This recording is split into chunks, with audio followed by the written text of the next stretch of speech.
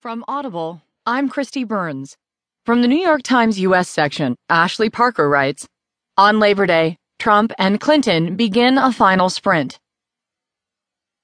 Hillary Clinton and Donald Trump immersed themselves in on-the-ground campaigning Monday, bearing down on Ohio and sending surrogates to other swing states as the campaign turned to its final phase. With Clinton moving from a summer of fundraising back to retail campaigning, she and Trump crossed paths in Ohio.